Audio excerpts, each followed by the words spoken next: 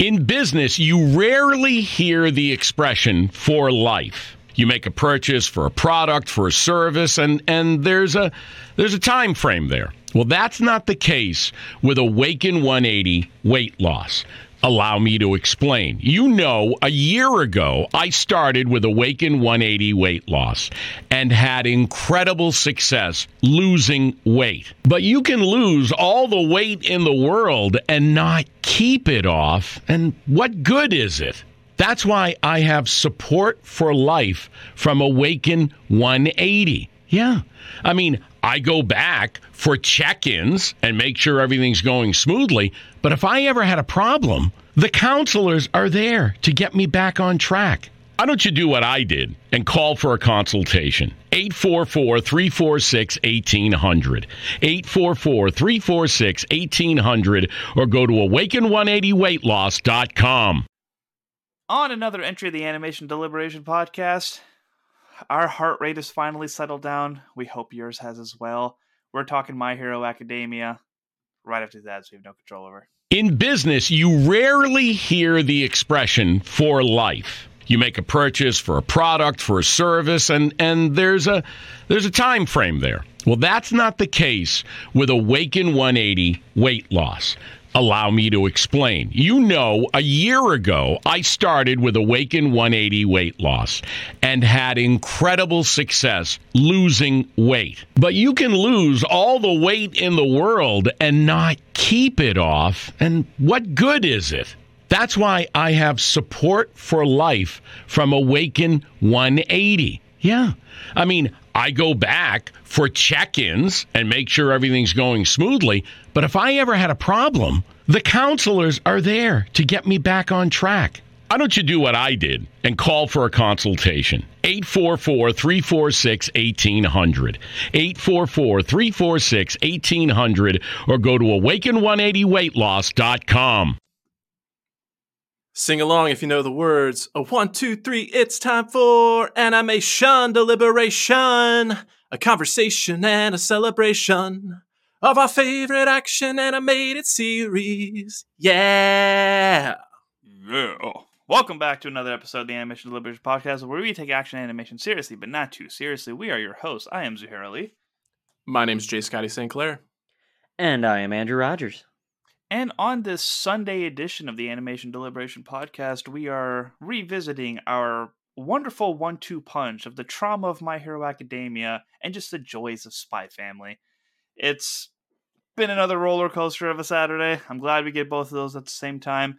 Quick bit of news. Well, news for us. Apparently 3 weeks ago, Mox Machina dropped their Season 2 trailer. They have a release date of January 2023. And we know a lot of you listeners have been asking us to do that, so this is a great time for us to finally do a rewatch, do a Season 1 review, leading into Season 2. We hope you guys will join us for the adventures. How do you guys feel about that show coming out? Yeah, I'm reasonably excited for it. We were talking off air. I still have not completed Season 1, but what I've seen in the first couple of episodes, I really enjoyed. And I think the timing, it coming out in January, I think we're supposed to get that live-action Dungeons & Dragons film. Honor Among Thieves is supposed to be in March, so I think the synergy will be there. And I just want to tell the listeners, we've been promising to cover this series for a long time.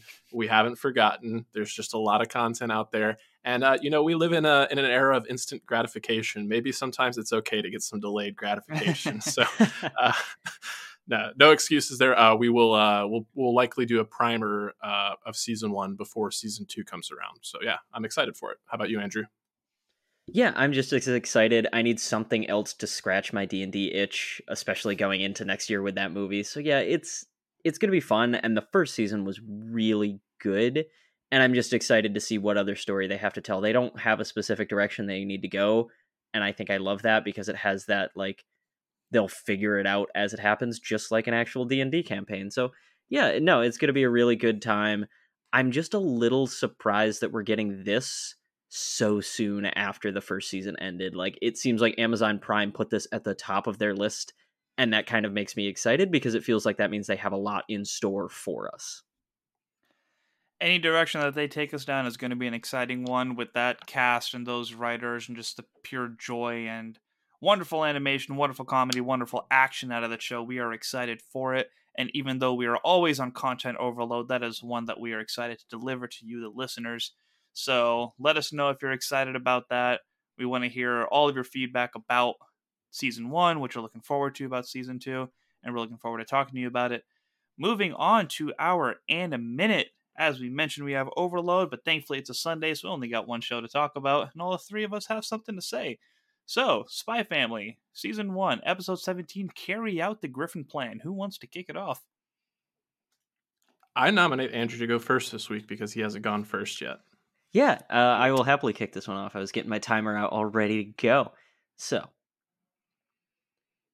yeah, this was just another weirdly irreverent episode. Seeing Anya at the forefront is always going to be fun. I want every episode to be recapped by Anya from now on, though, because that was the hands down best part. Hearing her perspective of how the world is going to end was just so beautiful, so much fun. We're getting into kind of the nitty gritty of these characters. I hope this means we're going to get a more Yor focused episode at some point, how she's going to be carrying it out. And then still at the end, they had all of those serious notes about the handler, about what is happening, and left us on this weird cliffhanger of coded language, I'm assuming. So it's just, there's still so many questions. There's so much fun happening. But I love that we can have such a silly character like Anya and have this episode be about her and me not be annoyed. I think it's a beautiful testament to how you can do a young, silly character still in a very good light. And I'll end my minute there to leave you guys some stuff to talk about. Cool. Do you want me to go next? I defer to you, Zuhair. Go for it. I've gone first or second. Yeah, so. We should really plan this. Yeah, I don't have too much to say about this episode, except for that it's just a fun one.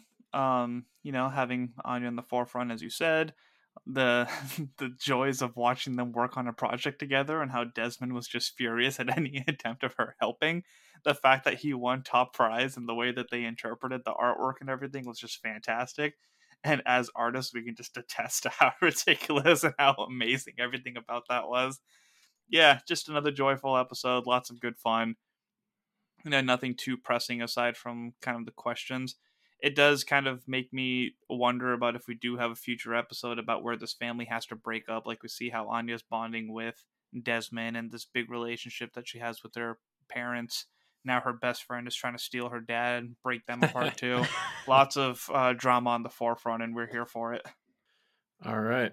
Well, for my part, yeah, I agree. This was a very silly episode. I love Anya.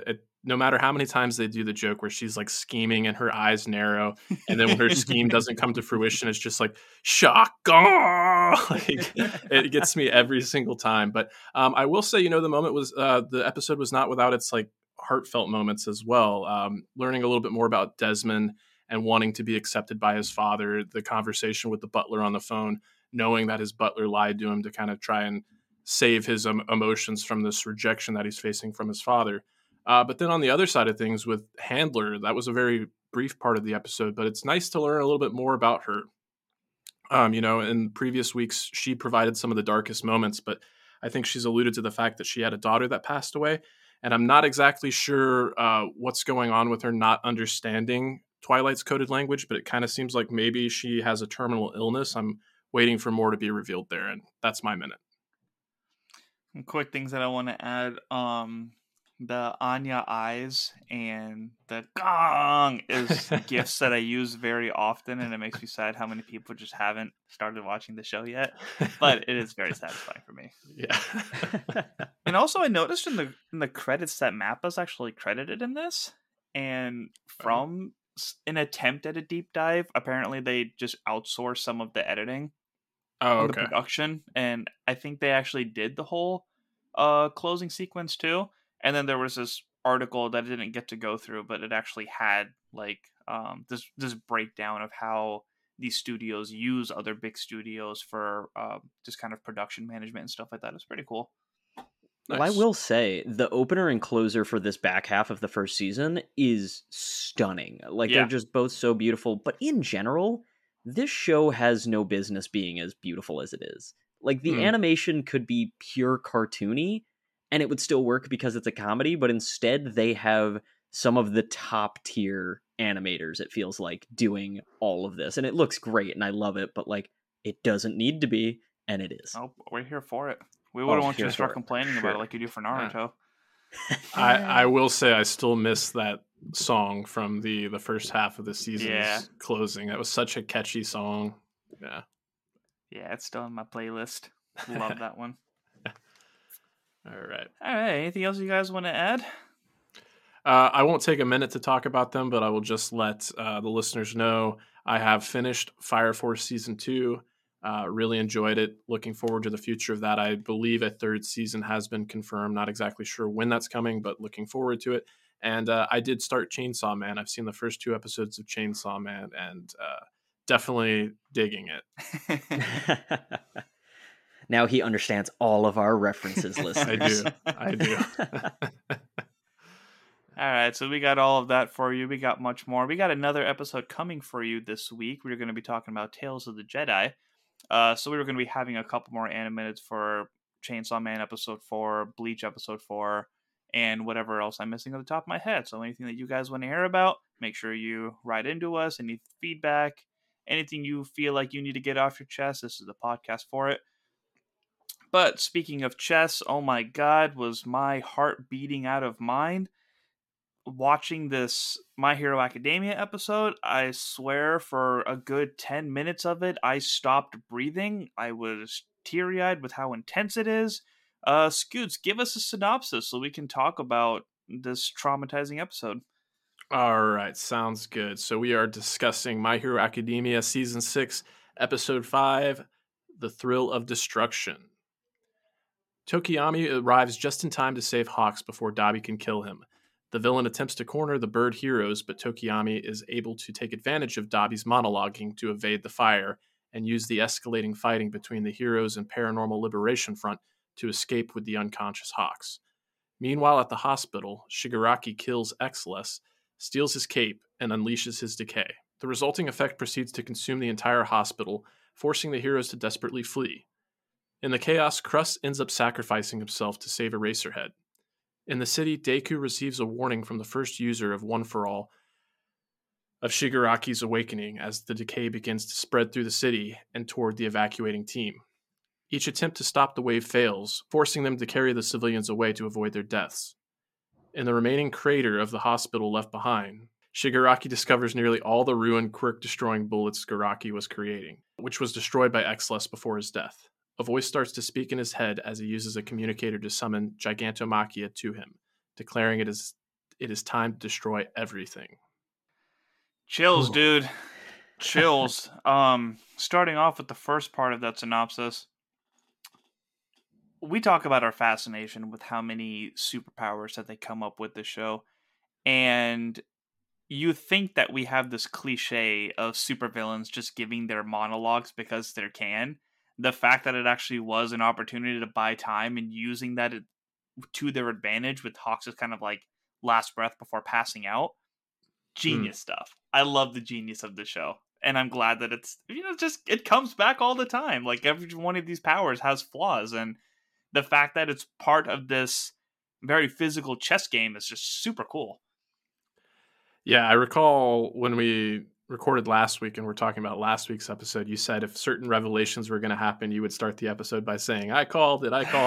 And it's not those revelations, but I totally called the parallels between Tokiyami's, weakness to fire with Dark Shadow. Mm-hmm. So I was pretty satisfied to see that. But also just like the palpable emotion there when Dabi tells Tokiyami that, hey, this guy that you look up to and worship, he killed twice over here. He stabbed him in the back while he was trying to help his friends. So like your heroes do more despicable things than a guy like me does. And when Tokiyami is carrying Hawk's unconscious body and the tears start to well up in his eyes and he's like, I don't believe him. We all believe in you. So you have to stay alive and make it through this. Like, that was just, I'm getting goosebumps right now thinking about it because Tokiyami has been such a stoic kind of like a stanchion of like not losing his cool or anything like that. So to see that display of emotion from him and, even him like going against Fat Gum and kind of disobeying, like that's kind of out of character for him. But so to see him so motivated by emotion was really resonated with me. Yeah, he knows how to revel in the darkness. But yeah, with the intensity, we talked about last week about just kind of like having that silly moment, and again, we needed that with Fatcom trying to press him like back into his stomach. That's the only little bit of relief that we get at the beginning, because the rest of it is just traumatizing. Yeah. You can't steal a ride on the fat taxi. Just running away.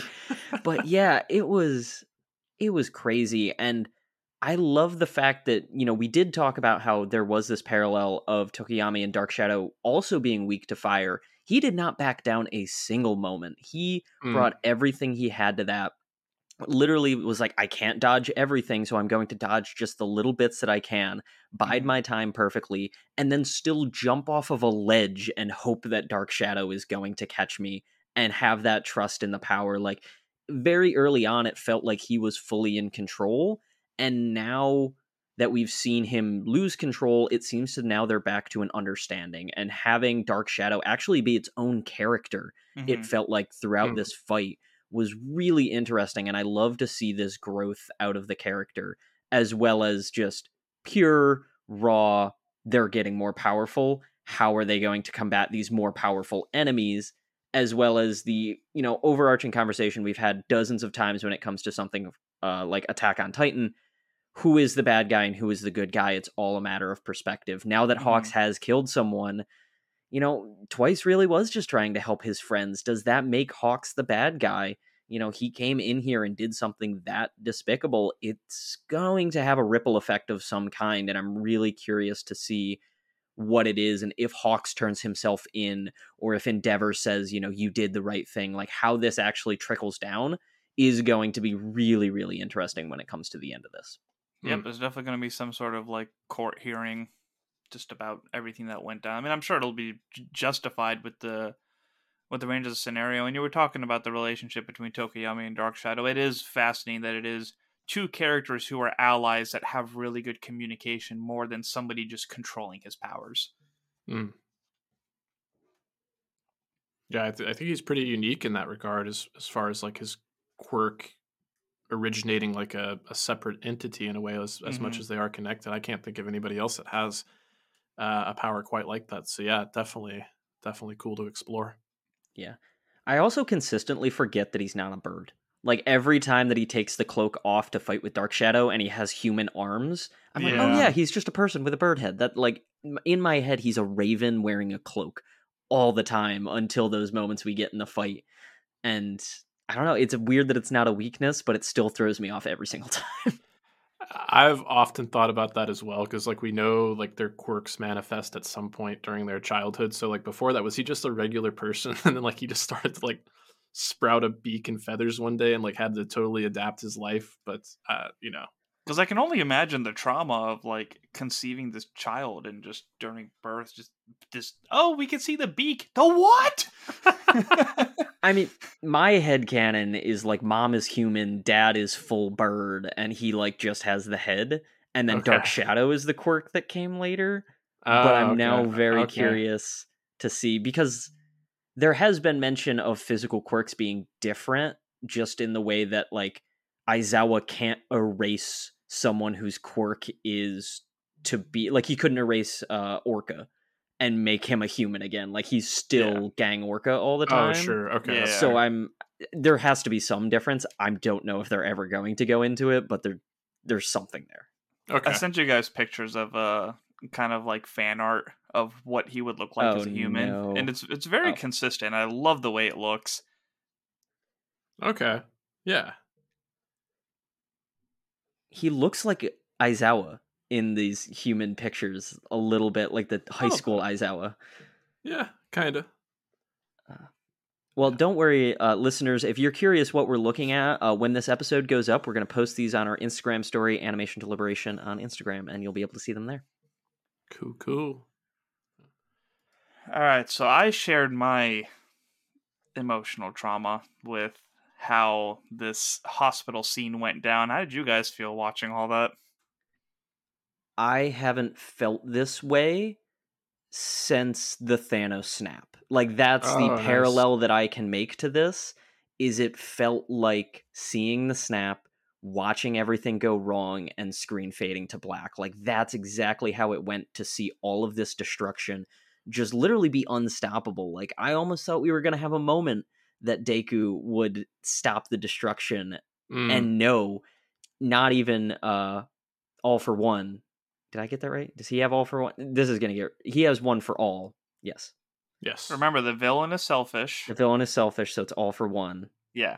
And helpful is one for all. Yeah, so, yeah, I thought one for all might be able to stop, the all for one stretching power, but it didn't. And that was the moment of like, oh no, this is happening, and this is possibly the scariest thing. I don't know what's going to happen from this point on. So yeah, it was just, I couldn't breathe. It was just silent, holding my breath, waiting to see what came next. Yeah, I would relate my emotional state during that whole proceeding to, I can't think of the character's name, but it's one of Endeavor's sidekicks, the one with the green flaming hair, where she just has that moment of desperation where she's like, Endeavor, answer me. Even if it's not Endeavor, like, somebody answer me, somebody tell me what's going on. Like, that's how I felt. I was like, I need answers. I need to know that these people are safe or not. And Mo Kamiji. Okay, I probably Mo's won't her remember. first name. Okay, well, Mo is easier. I can remember Mo. But anyway, yeah, just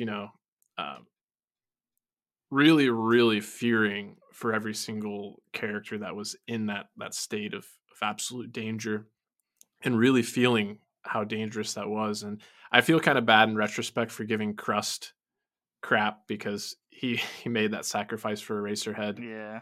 but Was it he makes the me- shield one?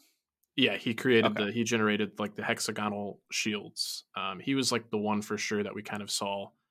He gave the thumbs up and faded away into ash. But That was the tearjerker moment for me. Yeah, Like, seeing yeah. the All Might smile, I was like, no, he gave it up. Yeah, I didn't That's feel. what heroes do.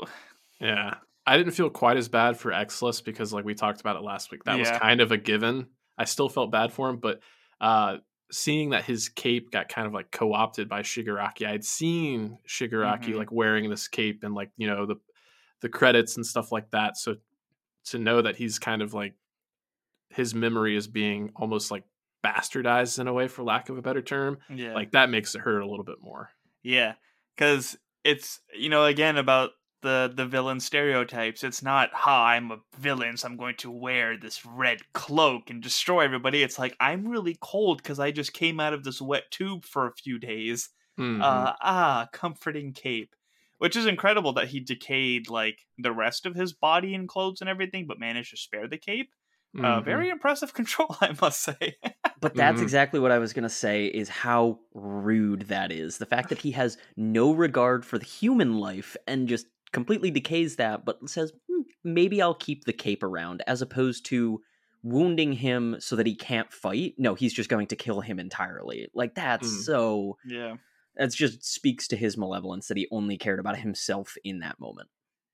Since we're making Marvel references to Infinity War, the sentiment that you were sharing regarding Mo chattering over the radio reminds me of the beginning of Infinity War, when you hear the Asgardians like, we're under attack, we need help, anybody that can come in, like, Yeah. Oh boy. Fun fact, that was Kenneth Branagh who did the first Thor film. Little voice cameo by him. He's a director. He does cool. He did like, Death on the Orient Express. He was the bad guy in Tenet. He's a pretty well-known actor and director, but nice. Yeah. That's a really cool way to bring him back. But yeah, we got to see our Class 1A heroes in action, and it, like, man, do they impress me. Like, we've seen them in villain situations plenty of times, but the fact that, like, they acted like that when it came to don't panic, okay, everybody run now and put zero gravity on this bus and start blasting away with this cranky old oh no, she was a happy old lady. With the chocolate in his teeth, though. That was the best part. He put the kid's shirt in his teeth and was holding him. Dude, I'm just so fascinated with these characters. Great. They are incredible. They are talented. They're putting their powers to full use. Deku going up to 45% to trying to kick that thing down and just stepping into action. Like, Oh man, my heart rate is going up again just like thinking about this episode. Like, they are just so impressive, but I am simultaneously so terrified for everybody. Yeah, not to take away from the intensity of that moment and how great it was to see, Class 1A really step up and show their growth there. But it did, you mentioning the 45% reminds me of something that I've thought about like a few times, but this is the most recent opportunity I've had to think about it. Like, the power is called full cowling, but he's not using it to its full potential. So I was just like, would you call it like half cowling, like 2/3 cowling? I will headcanon to the fact that he's using his whole body and not percentage of power. Okay. Because he was focused on his finger and then just his arms for a while. So full cowling, it's like literally from the tip of his hair to his toes. Okay. All for one is being spread throughout his body. Okay. And I know All Might has used like United States of Smash and power moves like that, but was this the first time we've seen Deku use St. Louis? Like, that kind of stood out to me. I was like, that sounds new. I think earlier he said it because he was just trying to rebrand. And I think there was like a moment with All Might where he was like, hey, did you see, like, I added a different city to honor you and this and that, and I think it was St. Louis for that one. I think that was like season 1 or 2. Okay. Yeah, because I want to say, like, all of Class 1A was like, hey, that's kind of close to All Might's thing, isn't it? That's right. And he was just like, oh, I'm honoring him. I have nothing to do with him. No, don't look over here. Like, that was when he was still trying to figure things out, I think. For sure. So Detroit is the single punch. St. Louis is the kick. Oklahoma is like the cross arm. Okay. United States is just fuck you, you're dead. There was also like a Connecticut or something in there. There was like a random one that I was like, where'd this come from? Something in New England. Okay. It was either that or New Hampshire. I don't remember. I don't remember what that one was. But yeah, I mean, on top of those powers, though, I was kind of surprised how adept he was with Black Whip as well. Like, he just pulled that right out and was like, okay, here we go. We're doing this. We're like, going. No questions.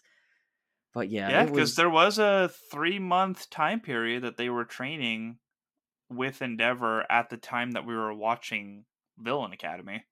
Yeah, and speak of time periods, there was also like a little flashback, or when he had the flashback to the first time that he talked to the original One for All. Yeah, there was that moment where he was like talking to All Might, and I didn't realize quite how much they've aged up these characters until we had that perfect flash of young Deku from 3 seasons ago to Deku now. There is a very stark difference in how mature they've made him look, and it definitely then just showed in all of their powers, not just Black Whip, but also like, Uravity using her tether to pick up other people, and to see the way that they were all using both their skills, their quirks, their costumes, everything coming together. It's really just, again, showing that growth continuously that we've seen out of all of them, and I love where it's going. I think of Jay Scotty's favorite thing with Ida, just moving his arm as he was talking to people about how he needed to move. Yeah, that was great. I enjoyed that quite a bit. And I forgot about my other favorite thing as we're talking about side characters. The fact that they got the cats out of there, like all of the animals. You got to come with us. Yeah. We're evacuating everyone. I was like, I didn't need this note, but I love that it's here. It's like, way to go, Coda. It was like, you're telling all these people, hey, we need to move. It's going to become a battle zone soon. And these people are leaving their homes. They're worried about their possessions. They don't know what's going to be happening next. So to be in that situation where they're being told to remain calm and there's an army of kittens just happily walking over, it's wonderful. Yeah, and that brings another thing to mind to me. It is nice to get to spend that time with actual, civilians. And as hilarious as that moment was with Bakugo and the old woman offering him a chocolate bun, like it's if you want the chocolate, then take it yourself. Yeah, right. And then he took it though. He still took it himself. Yeah. It does make me think about the beginning of the episode, because if I had any complaint about this episode, it's something that you've talked about with other animes you hear, but like the number of flashbacks. And I did feel like this episode was a little flashback heavy, but I'm thinking like in the opening of the episode where we saw what was happening with Mirko again, but it showed things from like a slightly different perspective, where we had like this headquarters where these people that were helping coordinate the attack with the heroes, they were talking about the Nomus, and they were like, well, remember, if these new high ends are anything like the one that we encountered a few months back, it took the two top level heroes to take that one out, and they almost didn't. So if there are multiple ones of those, like, what are we going to do? So, just to have like those humans versus like the actual civilians that aren't used to being around heroes and how they're kind of in awe of them was nice for me. But talking about the different perspectives there, did we? I was trying to remember. We saw in this episode for sure, Xless was the one that destroyed that machine that that eventually created the shock that woke Shigaraki up. Did we see that in the last episode? Because I remember, Andrew, you had some qualms about how that all went down. I don't think we did, because I specifically thought to myself, oh, the electricity from him blowing that up must have been the electricity that shocked the water. And suddenly my qualms were gone. I was like, oh, it's a cause and effect situation. So unless I'm misremembering or just wasn't paying close enough attention, I don't believe it was there the first time, because I also took note of it in the start of this episode. Okay. I thought so. Just wanted to confirm. I thought I remembered seeing him blow something up at the end of last one. I know he questioned the machine. Maybe that was it. I think they just put it into more detail in this episode. Okay. That makes sense. Because I don't remember seeing the thing like sitting next to the water either. Oh, yeah, the cable. Yeah, the exposed cable. Yeah. Yeah, I think we just like saw the shock and he woke up. Because I think at that point they were things focusing. destructing, like one spark went in and hit it or something like that. And it just didn't take much, and it was just artistic and this and that. But, if that's the case, if this was more detailed than the last one was, then good for them, because it's the end of the episode last week. We just need emotional engagement, where for this one, it is the technicalities of how it is, because, again, we know that these writers are genius. Mm-hmm. Yeah, and honestly, it wasn't until you just brought up the Nomus, though, Jay Scotty. I hadn't thought about the ramp that this season is now on. The Nomus are dead. Shigaraki decayed them in the process of decaying everything else. So suddenly what was such a problem for us to fight before is now literally no longer a threat, because we have bigger fish to fry, and that's terrifying to think about how many heroes we almost lost already. Yeah, and the Doctor has put so much emphasis on how long it takes us to make a normal Nomu, and then how long it takes to make an actual Nomu when they have All for One, and how important that facility was, because all their stuff was over there to do the research and make the stuff, and they don't have anything like that. So we may, unless they have like another supply hiding, I don't think we're going to see Nomus for a while, unless All for One gets out and he starts speeding up that process again, since the Doctor's still around. Yeah, and at the mention of the Doctor, he's been on such an emotional roller coaster here lately, like mourning his Nomus that go away, and to bemoaning the fact that his life's work is over. But then when he's being carried away and sees the the ramifications of Shigaraki's decay, and then he just like turns right back around. It's like, oh, we've got this in the bag. There's nothing you can do to stop us. So smug. So I need to ask, because I feel like this is kind of an alignment chart test here, because I was watching it with Monica, and she kept yelling at Present Mike, just drop him, as they're like trying to get away as quickly as possible, and everything's decaying. Like, I had to be like, I don't know, what would I do in that moment? If I'm the hero, am I supposed to save him? Like, he is another person, but also if he's risking us not getting away, because like the Nomu grabbed the Doctor, just let go of the Doctor. Like, let the Nomu take him and let him decay. Like, I don't know. What do you think? Should Present Mike have dropped him, or did he do the right thing? Especially with how disgusted he was. I was kind of surprised he wasn't just like, all right, this is it. Oh, I would not have been mad at Present Mike if he dropped him at all, and I would totally understand that. And I think it could provide some, pretty good places to take that character. But that's ultimately what distinguishes heroes from villains, or even like anti-heroes, is that justices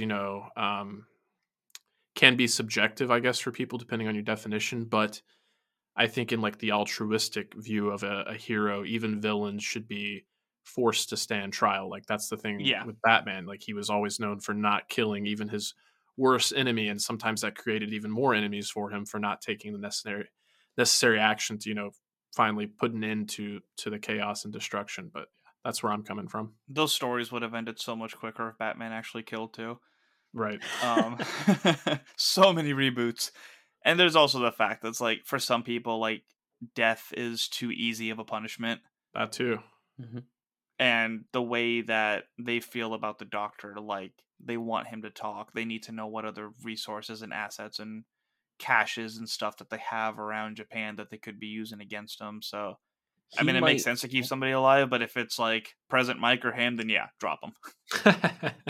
I did just now think about, he might actually be trying to see if the Doctor can change Kurogi back, though. Oh, yeah. Now that I just remembered the conversation that they, recapped at the beginning of this episode of Aizawa saying, if you go, I'll go. They may have even said, we're going with the goal of trying to save our friend, not just save, all these other people. Like, they have another goal going on in the background. That now that I think about that, that might be the big reason he was like, now we need this guy. Man, you could get somebody like Shinzo to just talk to him and be like, revert him. And then he's just forced to do it. That'd be sick. There you go. I like where your head's at. Well, it feels like we're winding down a little bit. I'll certainly, give you guys the space to say any of your final thoughts, but I just want to say, in the spirit of, kind of calling things last week with Tokiyami's weakness to fire with Dark Shadow, my next prediction is we had Mount Lady kind of in the background of things now, and we kind of ended this episode with Gigantomachia, for all intents and purposes, being summoned. If there's not a Mount Lady Gigantomachia showdown, I will be surprised.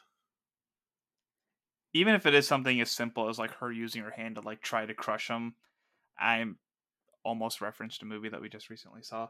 But yeah, something of that sort, like some level of engagement between them, I agree. But I was laughing earlier because I remembered that scene of Fat going bottom as she was like collapsing onto him.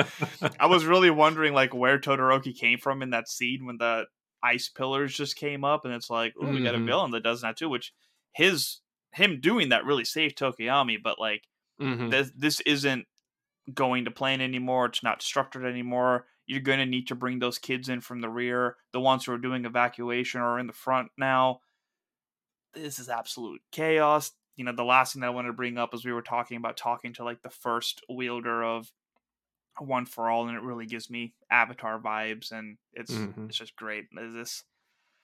My heart can't handle it. I always talk about how if we weren't doing this podcast, I'd probably read the manga, but the way that this episode hit me is the reason why I stick to the anime, because to see it in that detail with those voices, with the absolute chaos and the tension, like that's why I try to stick with my initial reaction being from the anime over the manga as much as I possibly can. Yeah, I completely agree. And there's just something about the way that they animate it all out, because I assume most of these scenes come directly from the manga and they figure out how they're going to animate it onto the screen.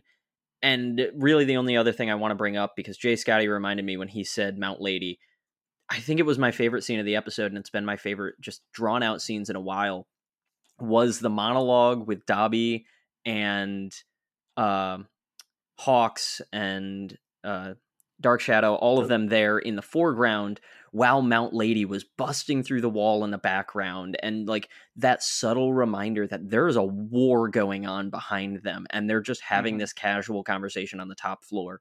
It was powerful, it was beautiful, and it was just the perfect subtle way that if you didn't think about it, you wouldn't have like acknowledged what was going on, but it is just in the back of your mind, hey, there's stuff literally bigger going on besides just these three people doing one thing. But because they're our main characters, we feel so attached to them, we're going to see more characters just going on in the background, hopefully surviving, but possibly not. Yeah, I appreciate that. Bigger things literally happening. That's a good catch there. Great. That's great visual language right there. Yeah, I'm good. All right. Well, this was another fun one. Again, we recorded this one early on in the week in order to clear up our schedules for some Tales of the Jedi coverage later this week, as well as, just being kind of hot off the press in terms of just watching these episodes yesterday. So Again, it's always great to incorporate you, the listeners' feedback. So animationdeliberationpodcast@gmail is the best place to do that. Let us know how this episode had you on the edge of your seat, was tugging at your heartstrings, or played with your emotions otherwise. And also, if you're watching Tales of the Jedi or anything else, please let us know about that. Gentlemen, what do you have going on elsewhere? Nothing exciting for me. I Okay. think I'm hopping on to 323 with Reed Murphy this week. Aside from that, just excited to talk to you about Tales of the Jedi, so send in your feedback. Cool. Yeah, just tagging on to that, it will be Thursday, November 3rd. Yep, Thursday, November 3rd will be when we're actually recording that Tales of the it's Jedi. November already? So, yeah, if you're just trying to get anything that we would talk about on the air before then, just that's our date, feel free to send anything in. Like they've already mentioned and like we've kind of talked about, there's plenty of ways to give us feedback, and one of the great ones is our social media. You can find us on Twitter at AnimationDelib1 and Animation and Instagram and Facebook, Animation Deliberation Podcast on both of those. And yeah, that's all that I have going on outside right now. I really need to get better at that plug. I listened to Haley Hobbs on Source Pages, and it sounds like it's recorded every time she drops their social medias, and she does it just ad-libbed. It's the same thing every time. I'm like, I need to work on this. You'll get there. I have faith in you. You're doing a stellar job thus far. It's a tough act to follow. Haley Hobbs has her shit together. So She does. Okay. There's no understatement. All right. Well, thanks as always for tuning in. That's TOONIN. B+ Ultra, and as always, stay whelmed. And just remember, love can make you fly. Muscle, muscle. Nice. Thank you for listening to the Animation Deliberation Podcast, a proud member of the Stranded Panda Network. If you would like to contact us, you can email animationdeliberationpodcast@gmail.com or follow us on Twitter at animationdelib1. For this and other great shows, you can visit strandedpanda.com or join the great community that is the Stranded Panda Chat Facebook group at facebook.com/groups/SPChat. Tune in next time, and remember, stay whelmed. In business, you rarely hear the expression "for life." You make a purchase for a product, for a service, and there's a time frame there. Well, that's not the case with Awaken 180 weight loss.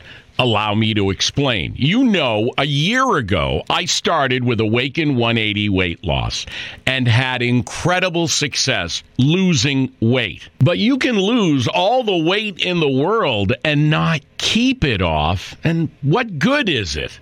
That's why I have support for life from Awaken 180. Yeah. I mean, I go back for check-ins and make sure everything's going smoothly. But if I ever had a problem, the counselors are there to get me back on track. Why don't you do what I did and call for a consultation? 844-346-1800. 844-346-1800 or go to awaken180weightloss.com. It's Angela Yee, and I'm telling you right now that the Alive Podcast Network app is the best directory of podcasts created for us, by us. From relationships to making money moves, there's a show that'll captivate every listener. And for my fellow Black creatives, this is a call to action to take your brand and monetization to the next level. It's for the culture. Join the movement and sign up today. Sign up today to get a 6-month subscription for $20. Visit AlivePodcastNetwork.com, coming soon to iOS and Android.